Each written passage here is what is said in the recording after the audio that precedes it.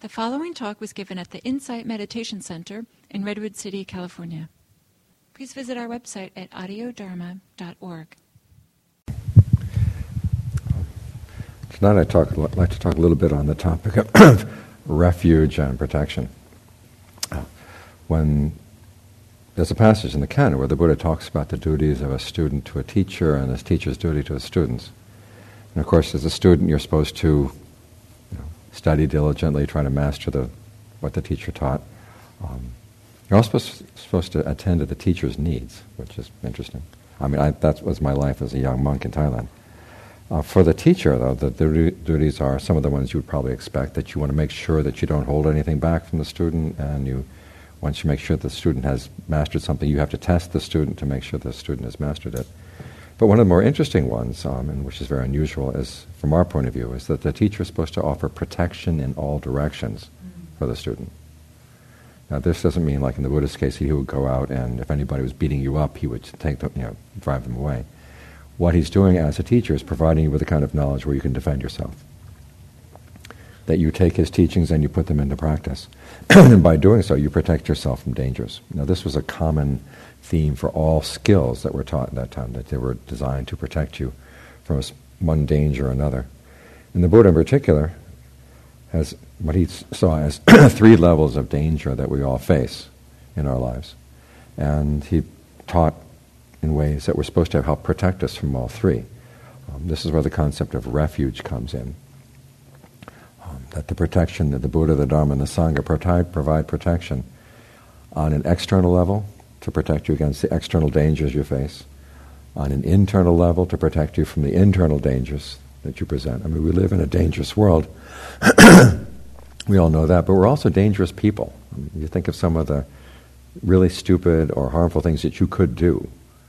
When circumstances are okay, you might not even think of doing them, but when things get difficult, you might feel tempted, a couple precepts you might want to break just because things are difficult. And your ability to say no to that depends on the extent to which you've actually trained your mind. So there are these internal dangers that you've got to gain protection from.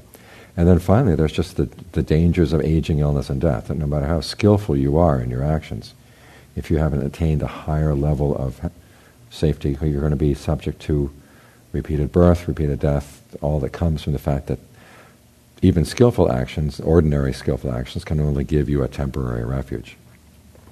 And so there are these three levels of refuge that the Buddha was teaching. And when you look at the Buddha and the Dharma and the Sangha, each of them provides refuge on each of those three levels. Let's take the Buddha, for example. The Buddha talked about himself as being an admirable friend and saying that having an admirable friend is the whole of the practice. Now, this doesn't mean he's going to do the practice for you, but it does mean that without someone like the Buddha as an example, you'd have no idea that this kind of life was possible or this kind of practice was possible. But the fact that there was someone who set that example shows that it is possible for human beings to find a happiness that's true and harmless and is totally reliable. And this goes against a lot of the messages we're getting from the world. That true happiness is impossible. Settle for a Mercedes-Benz. Buy whatever we're trying to sell, and that's the best you can get in life, okay? And there's so much of our society that's geared toward that, is making us feel that, putting the effort into finding a true happiness is not really reliable. That it's impossible to forget about it. The Buddha himself was told this when he was a young prince. The great people of the past, they accepted the fact that the best things in life are subject to aging, illness, and death, so why don't you enjoy your riches and enjoy your power? And he said if those were the kind of people who accepted that kind of stuff as the best human life has to offer, they're not worthy of respect. He wanted something that was not subject to these things. So the fact that we have someone who sets an example like that alerts us to the fact this might be a possibility. There were also teachings in his time that he would actually go out of his way to argue with. The Buddha was not the kind of person who would seek out people to argue ordinarily. But there were three types of teachings that he would go out and actually argue with people. One was that everything you experience is the result of past actions. And he'd say, if you hold to that, there's nothing you can do in the present moment to protect yourself from, say, suffering that might come from past actions. Everything is totally predetermined. There's no way that you can even tell yourself that something should or should not be done. And that's, he said, that leaves you unprotected. Now it's interesting that that's the point he focuses on. The sense that if you don't have a should or a should not, you're unprotected. And this relates to his analysis of what happens when we suffer. He says we ordinarily react to suffering in two ways. One is we're bewildered. Why is this happening to me? And the second one is we're searching for somebody's advice or someone who can help provide, show us the way out. And you think back to when you were a child and you first encountered pain. You had no idea what was happening. And this has been our relationship to pain pretty much all along. Is that why is this pain happening to me? We may know that with aging the body breaks down, but it's a shock when it does this without asking permission. So all of a sudden you find that you can't do the things that you used to do. There's a great line in the canon where the one monk is talking to a king, and the king was saying that back when he was 20 years old, it felt like he had the strength of two men.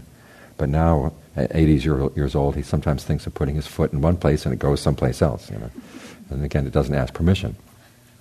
And you always wonder, well, why is this happening? There's a sense of bewilderment. And if there's some way that you could act in a way that makes at least a guarantee that you not suffer from it, that's what offers you protection from the suffering. But if everything you experience is already predetermined, you have no protection. Similarly with the idea that everything you experience is the result of the act of a created God. So the God has decided this is the way things are going to be and there's no changing it. You're defenseless. A third teaching that the Buddha would argue with would be the teaching that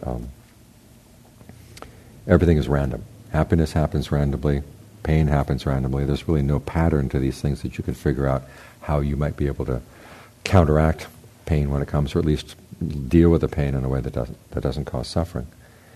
And again, there's no pattern, there's nothing you can learn. You can never learn from your experiences. And you can't really say that I did this yesterday and it's going to work again tomorrow. You're left defenseless. And these kind of teachings, the Buddha would actually go out and argue with people who were teaching that. Because you're saying you're teaching a really dangerous doctrine here. You're leaving people unprotected. I'm thinking another teaching that he might have argued with if it were around at his time was that everybody's basically good. You can trust your inner self, and that it's because of your horrible conditioning that you do stupid things. But if we could erase your social conditioning, you could trust yourself. And the Buddha, you have to remember the Buddha's last teachings. What was the topic? Do you remember? Heedfulness. He didn't talk about mindfulness. He didn't talk about loving kindness just before he died. He talked about heedfulness. The heedfulness comes from the sense that there is danger out there, but that your actions can make a difference.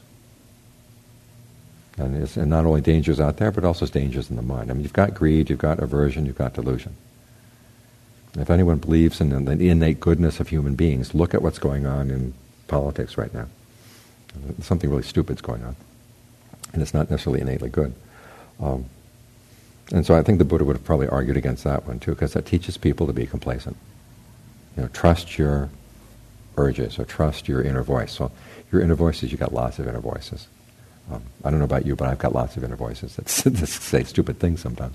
You have to learn how to say no, recognize them and learn how to say no. So these are some outside influences that could actually be harmful to you if you acted on them. And so it's good to have the example of someone like the Buddha who gave this Dharma as a teaching that lays out the fact that, okay, you are responsible for your actions, and your actions really can make a difference.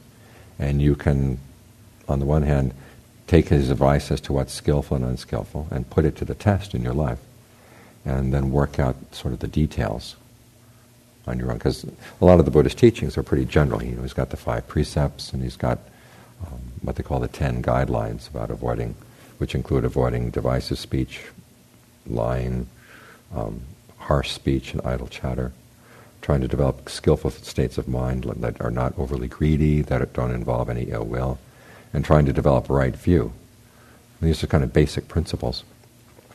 But you can learn through your own experience, okay, when you apply these principles in general, how they actually work in particular circumstances. And at the same time, you've got the example of the Buddha. I mean, this is one of the reasons why when they wrote the Pali Canon, they didn't just write down lists of teachings. They actually wrote, this is how the Buddha interacted with that person. This is how he dealt with this situation. He tells his life story about how he saw that the way he was acting was causing suffering, or is not helping and more skillful. And so he'd stop and ask, well, is there some other way I can do this? And so he was constantly looking at his actions, seeing the results, and then adjusting his approach, adjusting his the way he was behaving to try to make it more and more skillful. And you can take that as an example. There are specific incidents in his life. There are two in particular that I find particularly impressive. One, of course, was when he realized that if he was going to find true happiness, he was going to have to go into solitude. He had to give up an awful lot. And he was willing to give it up. And went out.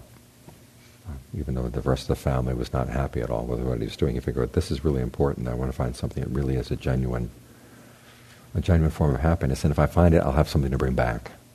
And there's always that question about, why did he leave his wife right after she'd had the kid?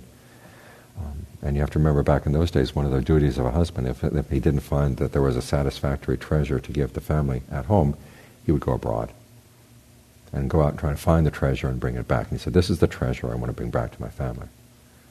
And so he made a lot of sacrifices for that. Another incident which I find really inspiring was that he had tried austerities for 6 years. And he got to the point where he said, okay, I know of no one who outdid me in terms of what I was doing in terms of austerities. And it got so every time he went to the bathroom, he would faint. He was going without food, he was going without all kinds of things. And, what keeps a person going when you're doing that kind of thing, if not pride? You can imagine there's a huge amount of pride built up around this. And then after 6 years, he realized, this isn't working. Now, if he had been unwilling to let go of the pride, he would have said, well, I'll just put out my shingle as the greatest austerity person and, make a living that way. He said, no, this is not working, I've got to find something else. And he was willing to deal with the opprobrium of his followers who said, this guy is going back to luxurious ways, we're going to leave him. And so he was able to give up that amount of pride and actually find the right way to practice. And that's I think that's very inspiring, that many times we find ourselves set in a particular way and we know that we'll lose face if we abandon it, but we realize what we're doing is not working. And here's the example the Buddha said, lose face. Be willing to look stupid in the eyes of other people if you know what you're doing is wrong. Just as an aside, I hope we have time tonight for asides. There's a famous story in Thailand that has to do with the example that the Buddha set. There was a king, I'll try to make this as short as possible, who had, the Burmese attacked the Thais, and this king was going to go out and attack the Burmese camp, and he was going to do a stealth operation on elephant one morning. All the army was going to go out on the elephants and attack the Burmese camp right at dawn, when the Burmese were not prepared. And so he goes racing on his elephant, and when the dust settles, he's there in the Burmese camp, and he's the only one of the Thai army that's in the camp. And, they could have very easily surrounded him, killed him, and that would have been it. But he sees the Burmese viceroy, and he says, okay, this is probably the last time that we will have a chance to do duel with one another, one-on-one. Do you accept my challenge? And the viceroy got, okay, I'll accept your challenge. And so the two of them had a duel on elephant back, and the Thai king won, killed the Burmese viceroy. And just as he'd killed the Burmese viceroy, the Thai army caught up with him, and they dispersed dispersed the Burmese. If you go to Thailand, you will see this incident embroidered on pillows, placed on people's walls. I mean, this is the big event in Thai history. And at any rate, the king, when he got back to the capital, was really upset with his generals. I mean, he could have died because they didn't keep up with him. And so he decided he was going to kill off some of his generals just as a lesson, that you had to be more up with the king. And so this very senior monk heard about this, and he said, I'd like to talk to you. Sent word into the king. And the king came out to see him. And he said, do you remember the story of the Buddha? When he gained his awakening, how many people were around him? All of his students had left. He was there alone. The reason to remember him is because he did this alone. The fact that your generals did not keep up with you allowed you to go down in Thai history as the king who beat the Burmese alone. Okay. Well, okay, the generals don't have to die. So that's one way you can use the example of the Buddha to good purpose. Okay, when you're willing to lose face for the sake of a greater good. Okay. So that's one way in which the Buddha acts as a as an example. He's a refuge on an external level, and he gives the example of this is what a really good person does. A person who really does find true happiness, this is how they behave. He left the Dharma as the way to, this is how you think to get there. These are the qualities you try to develop. Now, the Buddha himself is traditionally associated with three qualities, which are wisdom, purity, and compassion. And he gives instructions on how you can develop those qualities yourself. In terms of wisdom, he says it starts with asking the question, what when I do what will lead to my long-term welfare and happiness? What when I do what will lead to my long-term harm and suffering? Now, the wisdom there is in seeing, one, that this is going to depend on your actions. That you actually do have the chance to affect your happiness or your suffering. And two, long-term is more important than short-term. I know one Pali scholar who said, this is just too simplistic. And because everybody knows this. Well, everybody knows this, but how many people act on it? And it's the ability to act on this. That's where the wisdom comes in. That you really will weigh things as to what is going to be for long-term happiness and what's going to be only for short-term. And being willing to make the sacrifice.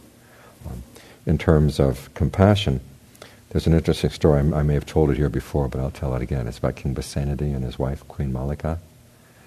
And one day they're up in the palace, just the two of them in the bedroom. And the king, at a tender moment, turns to the queen and says, "Is there anyone you love more than yourself?" Now, you know what he's expecting.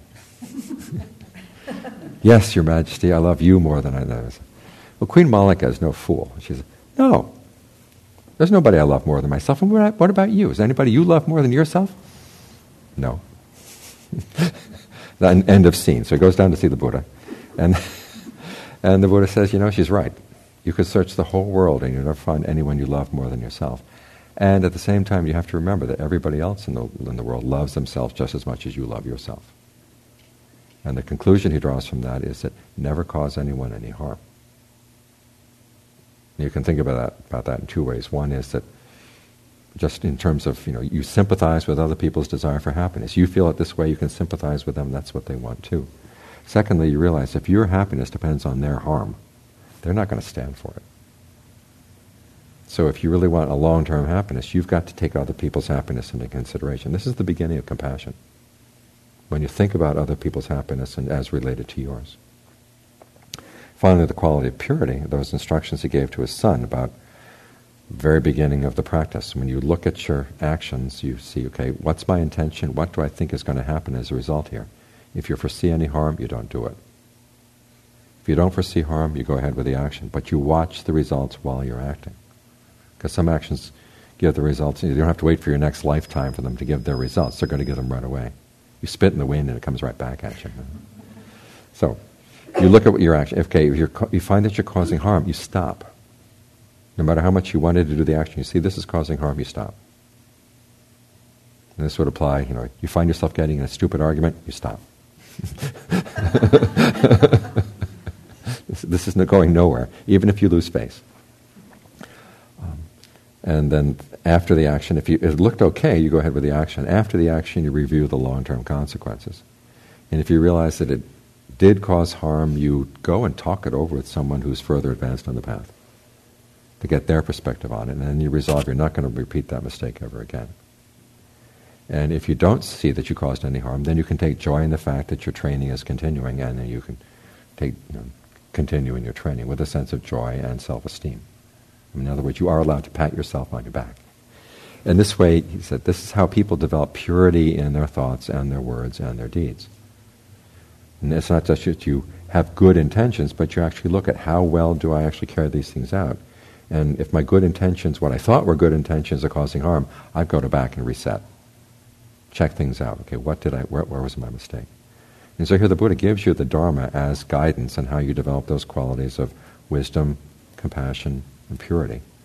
And it's by taking that instruction in and actually acting on it, that's when you get to the next level of refuge, which is protection from yourself. In other words, you see that you have unskillful qualities, but you can keep the Dharma in mind, and you've trained yourself so that you can act in line with the Dharma when unskillful urges come up or difficult situations come up. You say, no, I'm going to stick with this. That's your protection. That's when you provide internal protection for yourself. And so this is what we're doing as we practice meditation. This is what we're doing as we practice the precepts. We're providing internal protection. You can think of it in terms of, your committee of your mind. You're changing the dialogue. You're changing the balance of power inside the mind. To strengthen the skillful members, and to, if you can't convert the unskillful members, you let them join the tea party and go someplace else. And so that's the internal level of refuge. And I forgot to mention, of course, the Sangha. The Sangha, we use the word Sangha very loosely here in America. Sangha traditionally was two things. One was there was the monastic Sangha, the people who actually devoted themselves to the practice and maintained the teachings, and hopefully maintained the good example. And then there's the noble Sangha, which can be either monastic or lay. People who've actually followed through the practice, attained awakening, and they can be good examples for us as well. Again, on an external example, they're the external refuge. As you see their qualities and you try to emulate them, that becomes your internal refuge. And then finally, there's what I call the third level of refuge. And when the Buddha talks about nirvana, nirvana is not the only name he gives to the goal. He's got a list of about 20 names altogether. And many of them revolve around the idea of safety. There's one that's called harbor, island, refuge, security, the secure. The fact being that if you can practice to the point of attaining a deathless happiness, then you're totally secure. Aging, illness, and death can't touch the mind. There'll be no suffering at all. And in this way, the Buddha has gone beyond his promise to protect you in all directions. I mean, the deathless goes beyond all directions, which is the name, by the way, of the new book that's out on the table. But this is the protection that protects you even from the limitations of skillful actions. I mean, skillful actions can take you so far, but even because they themselves are impermanent, they can't provide a total happiness, aside from the actions of the Noble Path. And there's something special about the Noble Path. Even though it doesn't cause the deathless, it can take you there. It's like the road to the Grand Canyon. If you've ever approached the Grand Canyon from the South Rim, the road to the Grand Canyon does not look at all like the Grand Canyon. But it gets you there. And it doesn't cause the Grand Canyon to be. The Grand Canyon was there a long time before the road was built through. But you follow the road and you get there.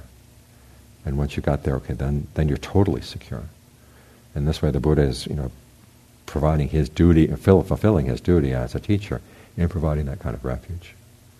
So when you look at the practice that you're doing, try to think of it in terms of the dangers you're protecting yourself. Outside dangers, the bad examples, the kind of teachings that would make you complacent.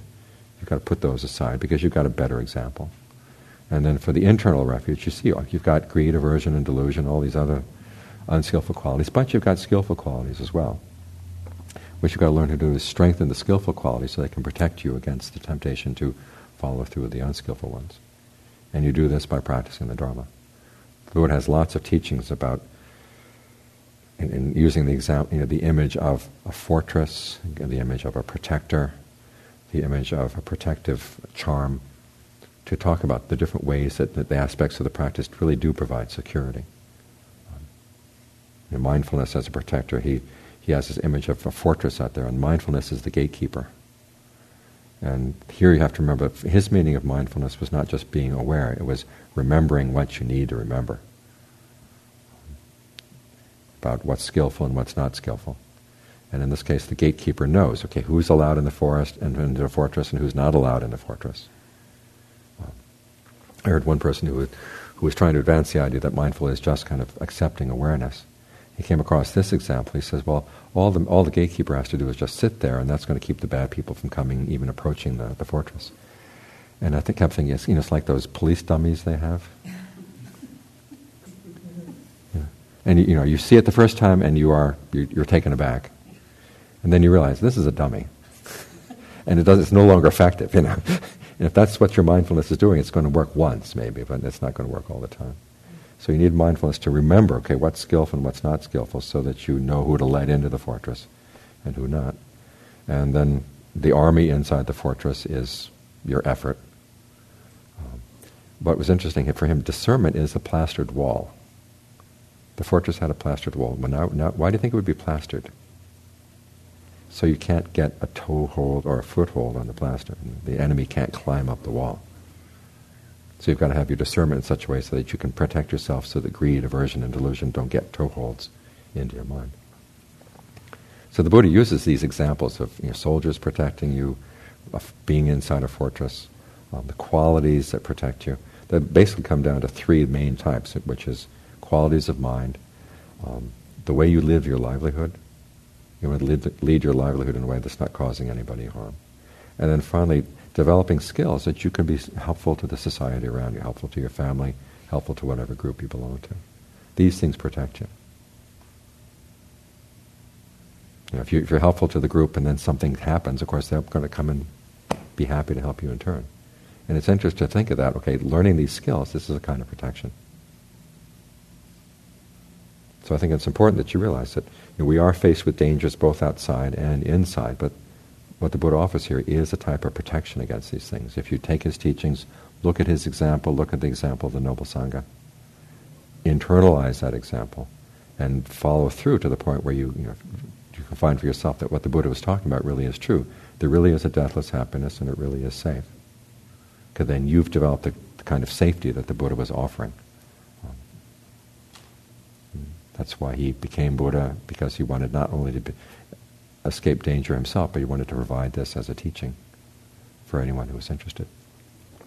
So those are some of my thoughts on the topic of refuge and protection. I wonder if you have any questions or comments?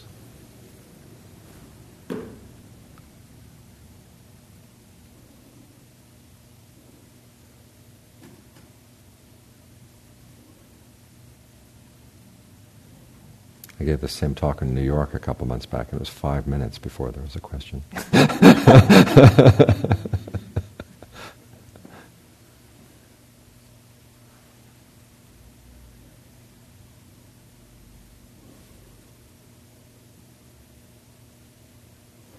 you want to talk about anything else?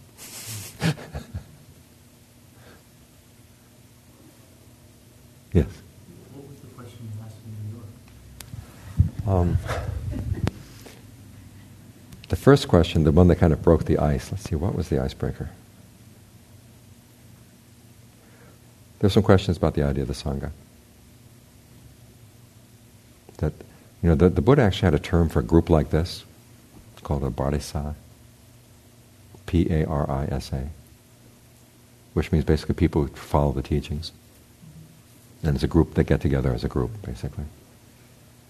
Because it's one thing to look to the Noble Sangha for examples, or people who've been well trained as a refuge. It's another thing to think you're going to get refuge in the person sitting next to you in the meditation hall. Because we get all kinds of people coming in. But for refuge, you want someone who can give you a reliable example. So traditionally, Sangha just was for the monastic Sangha and then for the Noble Sangha. And the monastic Sangha is not necessarily always the best kind of an example, but at the very least there's a group that has a kind of what you would call an apprenticeship that gets carried on from generation to generation, which provides a context. Because when you look at a document like the Pali Canon, it was never meant to be used in isolation, just as a book. It was part of the teachings that a community passed on as part of their life as a community. And so it's good to have the examples of this is the etiquette of someone who practices the Dharma, and this is the way a community should live together. And they provide an example that way. And then whichever lay or monastic people become awakened, okay, they become an even better example. But there are a lot of things that individuals cannot show as an example of. I've been working recently on the monks' rules. I did a book several years back, and I'm going through and basically revising the book. And the more I lived this life as a monastic, the more I realized it was a very well-designed community. I mean, it's basically everything that would give any indication of what social background you came from would be erased, so that people would live as equals. And that even though there was a hierarchy within the community on certain issues, there were other issues there was no hierarchy at all. Everybody had equal votes. And it's a well organized community. And John Suwat, one of my teachers, made the point one time. He says that the fact that we have a monastic order is not just for the monks; it's for the lay people too. that by interacting, and the Buddhist monks are not, as you can see, we don't live in cloisters and run away from the world. We're there interacting with the lay people and providing an example. This is how people should interact, how they show respect to one another as they're practicing the Dharma and give support to one another. Yes? Can you wait for the microphone? Sure. I've heard the concept recently about that some of the behavioralists are talking about moral license. Mm-hmm. That once you if you decide to do something to improve yourself, you in fact may be more likely to do something in the future that's bad for yourself just by the fact that you've just made this decision in your mind to try to do something better. And it's sort of a weird concept that's involved in willpower. Mm-hmm. Mm-hmm. And so it seems to me that the idea of having an example is even more important in light of that. Right. That you have somebody who's really setting something visual or experiential that you can use to help you overcome that dilemma. Mm-hmm. Mm-hmm. Well, again, it's a lot of times our ideas of improvement are just sometimes just our ideas. We haven't really tested them. If you see someone who's been on the path and tested this kind of thing, and may help you with dilemmas of willpower as well. Yeah, because you see, because so-and-so did this, and they can give you advice, this is how they did it. And then secondly, okay, you can see the results down the line. This was a choice that this person made, and this is how it worked out as it went further down the line. Yeah. There's nothing really wrong with willpower if it's well-directed. I was reading someone recently saying that the whole problem with putting a lot of effort into the practice means that you have to be highly motivated. And when you're highly motivated, there has to be a very strong sense of self, which is bad. Okay? And no, it's not bad. In fact, the Buddha himself talks very frequently about using your sense of self in a skillful way to motivate yourself. There's a passage on 3 ways of motivating yourself in the practice. One is, he says, your sense of self, the sense of the world, and your sense of the Dharma. Your sense of yourself is, I'm doing this because I really do want to find true happiness. If I abandon this practice, it shows I don't really love myself. And so that's why you can skillfully use your sense of self to keep on the path. The Buddha was never averse to using a sense of self skillfully. And he never said there is no self, but he just said you've got to learn how to use this really skillfully and learn how to put that away. I mean, you need that to keep you motivated on the path. When you reach the goal, you're not going to need that sense of self anymore. It's like that image of the raft. You take the raft across the river, then you don't need to carry the raft around. So you put it aside at that point. Second way of motivating, this is one of my favorite ones, using the world to motivate yourself as you practice. It says, in the world there are people who can read minds. How would I feel if they were reading my mind right now? And then finally, using the Dharma to motivate yourself. This is a really excellent Dharma. It was founded by someone who's really admirable. If I don't practice it now, I don't know when I'm going to have the chance to practice it again. So yes. We're often trying to set good intentions, but I find that a source of an internal source of harm is intentions that are underneath the conscious radar, and I need to root them out. Right. And do you have any suggestions? I mean, I think meditating, just trying to stay alert helps, but is there more? Well, the meditation is one of the best ways of alerting yourself to, these other voices that are down there that are sort of really running the show. But then you have to be very conscious to try to bring that level of awareness into your daily life. It's not going to be automatic. Some people just turn that off as they leave the meditation, and then they turn it back on when they meditate, and it's a very bifurcated kind of life. And you have to say, okay, I'm going to try to bring this level of sensitivity into my life. One thing that I found really helpful is thinking of the mind as a committee. And so when something really unskillful comes up in the mind, it's not a sign that you're a bad person and you have to hide it from yourself. It's just, okay, that's one member of the committee.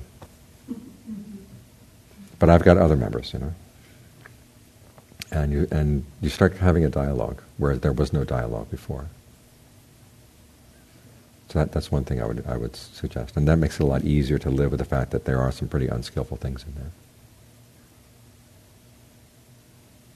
Because just as the Buddha didn't say he didn't say that you were inherently good, he also didn't say you were inherently bad. Because either way is debilitating in the practice. If you think you're inherently good, you say, well, I'll just, whatever comes up, I learn how to trust. If you think you're inherently bad, nothing you will ever do will ever get you right. You have to depend on some outside help to do the work for you. Whereas having a committee where you have both the good and the bad members, you learn how to change the politics inside.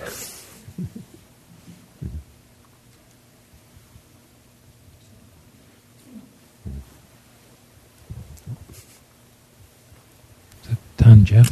I'm I was curious about the comment you made about getting into arguments or getting into discussions that seemed, I don't know if you said silly or... They're not going anywhere. Not going anywhere. Yeah. Mm-hmm. I've certainly been able to recognize sometimes when that happens. One time I was challenged by somebody who said, when I had mentioned Buddhism and the Buddhist path, that they said something along the lines of, well, was Jesus a liar or was he who he said he was? It was like a trap. Weren't there some other alternatives, like that Jesus didn't know? Right. Well, I just responded by, I see that as a trap and I don't want you to fall into it. Yes. Mm-hmm. But there's other times when people say things and I realize that what gets triggered for me is a sense of insecurity. Like, I feel pretty strongly about this, but I can't really articulate it. Mm-hmm. So maybe you could say a little bit more of how do you respond in those... Well, it's hard for me to imagine you ever not being articulate. But if you were to put yourself in my place... Sometimes people do things that leave me speechless, yes. Yeah. But it's... I think there are times when having those arguments, even when I don't exactly know, can be useful, and other times when it's just like I'm just... Yeah. Well, if you go into it with the idea, well, let's explore this issue together. And say, these are some of my concerns, and if you feel the other person is willing to actually get into a mutual exploration, that can be actually very productive. The Buddha has some guidelines, though, for people that are not worth talking to. And basically it comes down to two types. One is people who really don't even know how to conduct an argument properly. They're just too dumb. And the other is they're too devious. They know the proper forms and everything, but they're going to try to work their way around them. And they're not there to arrive at the truth. They're there to beat you.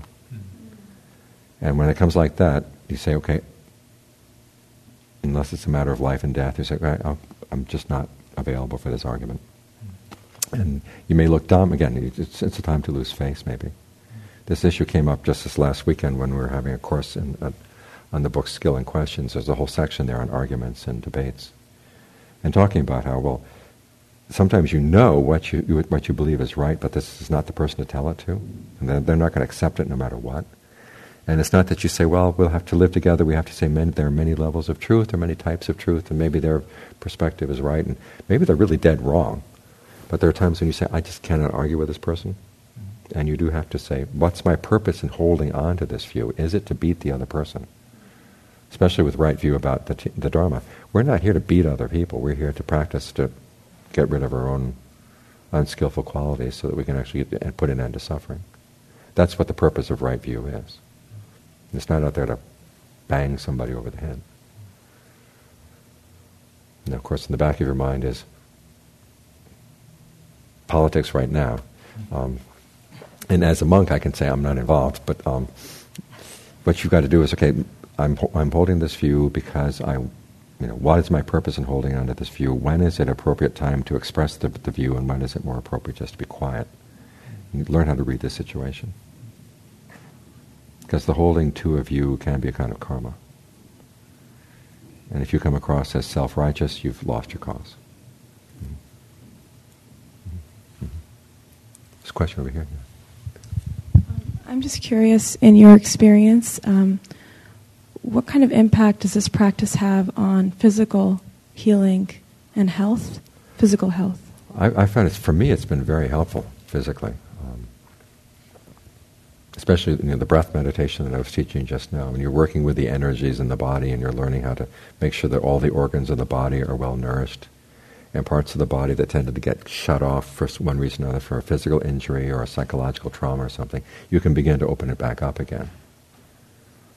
And the more calm the mind is, on the one hand, the more sensitive it's going to be to the needs of the body. And also you kind of create a greater level of energy that can sustain you through times when you really do need a lot of endurance in order to finish a particular project. And even if it's, if you've got some serious illness where the breath meditation is not going to cure the illness, it puts the mind in a much better place. So the mind is not adding on to the problems of the illness. And I had a second question about, more about livelihood that doesn't harm, because that's depends on what if you're already on a path, like you're a lawyer of some kind. Well, you can be a good lawyer. I was talking though last night to someone whose brother-in-law is a lawyer, and he's a lawyer for an insurance company. And they were sitting over dinner, and the brother-in-law was talking about how there was this one woman who had some sort of kitchen explosion and destroyed half of her face, and the lawyer was working for the insurance company and basically beat the woman. And my friend here said, "Well, I'm happy for you." That's that there are those kinds of lawyers, but you don't want to be that kind of lawyer. I mean, there are good lawyers. Okay. I mean, there's a lot of public defenders and other people who are really trying to do the best they can. But again, you have to. I mean, there are some occupations, child trafficking and that kind of stuff. Okay, that you stay away from that entirely. There are other occupations where you say, okay, there are honest and dishonest ways of conducting this particular kind of occupation. I want to make sure I'm doing it the honest way, the helpful way.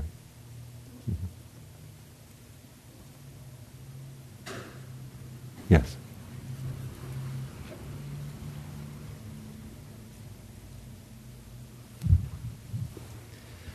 Would you share a little bit about your own decisions about pursuing a Buddhist path and ultimately choosing to become a monk? Okay. I first found out about Buddhism from a friend who had gone over to Thailand. He was an exchange student, and he spent 2 weeks as a novice. And I'd never heard the Four Noble Truths. I didn't know anything about Buddhism at the time. This is when I was in high school. And I don't know, just hearing about the Four Noble Truths got me intrigued, that there'd be a religion based on just that issue, overcoming suffering. I thought that was really fascinating. And learned more about it in college. I took a comparative religion course, and they actually had a winter term. This was at Oberlin. They had a winter term where they brought a Thai monk and a Japanese monk to teach meditation. So I signed up for that. And liked it a lot. And I said, this is a really important skill. I really want to learn this better. And so I got a fellowship to go to study and teach in Thailand. And so in my spare time, I was looking for a good meditation teacher. Finally found one. And it was more than I expected. I mean, he was really impressive. It wasn't just a meditation technique, but there was something about him as a person, quite a lot of really fine qualities I really admired. And it was largely through his example that I finally decided, okay, I think I'd like to try being a monk, to really give myself to this, rather than just having it on the side. And so it took a while for me to there was a lot of back and forth before I finally said, well, here's my one chance. I've found a really good teacher. How many people have this opportunity? And if I don't take it, I'm going to regret it down the line. So I took it. And I haven't really regretted the choice. Any other particular details you want to? It's a rare opportunity to speak to someone who's chosen to become a monk, and so as you were going through that process, especially of making that decision to commit yourself, how did you? I'm curious to know a little bit about how did you think through what you might have to let go of, as well as how you overcame some of those challenges. Yeah. A lot of it, for one thing that was really helpful for me was, if I hadn't gone this way, I probably would have gone into academia. And after meeting my teacher, the program that took me to Thailand took me back to Oberlin for a year and gave me a free year of education at Oberlin. And I was looking at all the professors, and nobody looked happy.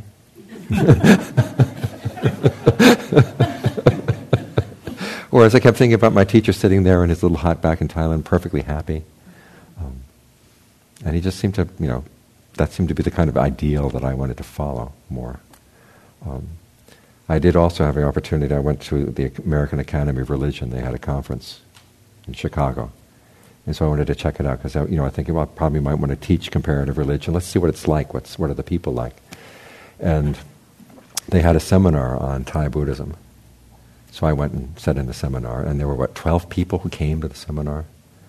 And there were 3 professors who got up, and they all talked about their own little projects, none of which had anything to do with the other ones. And I don't know if you ever read any Jean Piaget, French psychologist. He did a lot of study of child development, and he had done a diary of his daughter's intellectual development from age, from the egg on up, basically. And, birth on up.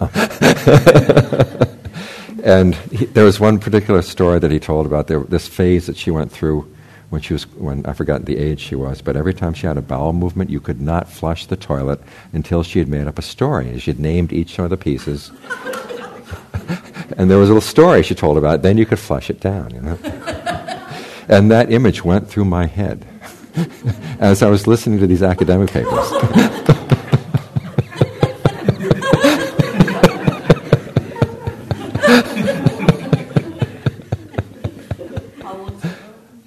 I was about 3, yes. And it was soon after that I made the decision. I'm going to go back to Thailand.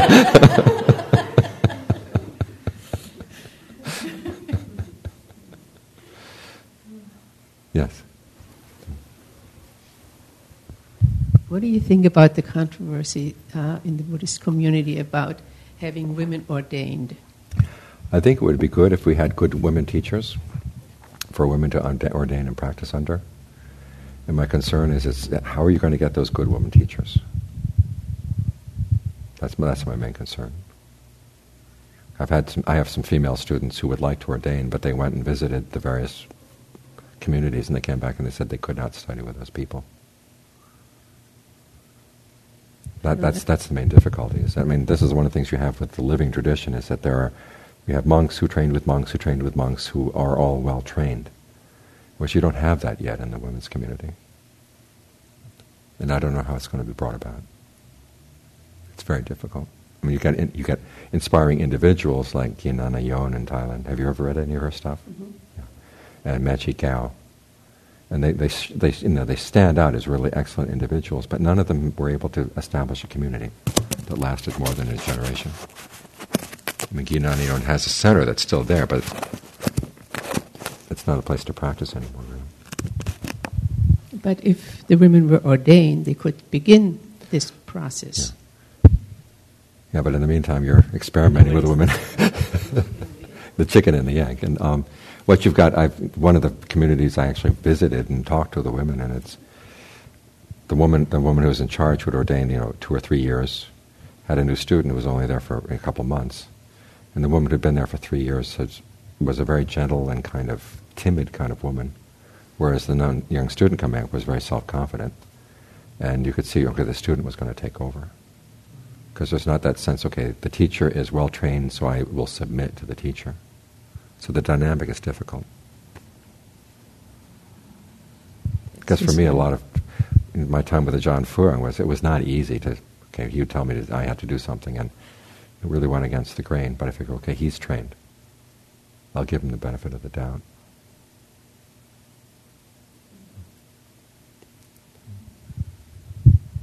Yes.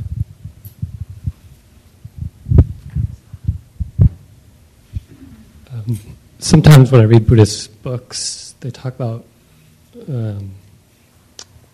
everyday life of trying to be mindful all the time, in a sense. Mm-hmm. And I don't know if that's the most skillful way of approaching things, or if perhaps when you're in your everyday life, kind of having 2 planes of thought kind of being mindful and then kind of your normal, maybe analytical working in the situation? Okay, well, a lot of it depends on how you define mindfulness. Yeah. And mindfulness basically means keeping in mind what is appropriate to be done right now. And if you're working at work, okay, you want to be keeping in mind what's your job. But it's also good to have kind of a foundation, kind of a physical foundation to keep you centered at the work. Because even when you're focused on your job, there's still going to be the random thoughts going off in other places. And so take that energy that goes into the random thoughts and put it into having a sense of, okay, I'm with my body right now. And stay with the breath. And that helps keep you, actually, you're more focused on the work with less of the distraction. And there's a greater sense of physical well-being that comes with that, especially if you learn how to work with the breath energies like I was talking just now. You can sense, okay, you're building up tension, relax it. If someone comes in and says something stupid in the office, relax the energy. Yeah. And as long as you're more in touch with your energy, you come back at the end of the day and you have a lot more energy left over. But so it's not just being aware. You've got a set of tools for dealing with attention. You've got a set of deals with dealing with the part of the mind that tends to go off and get distracted. Okay, you can pull it back in and have a sense of well-being right here. It's a lot easier to stay centered.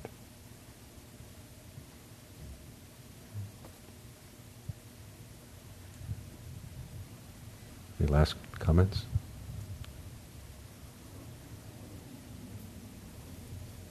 Okay, it's time. Thank you for your attention.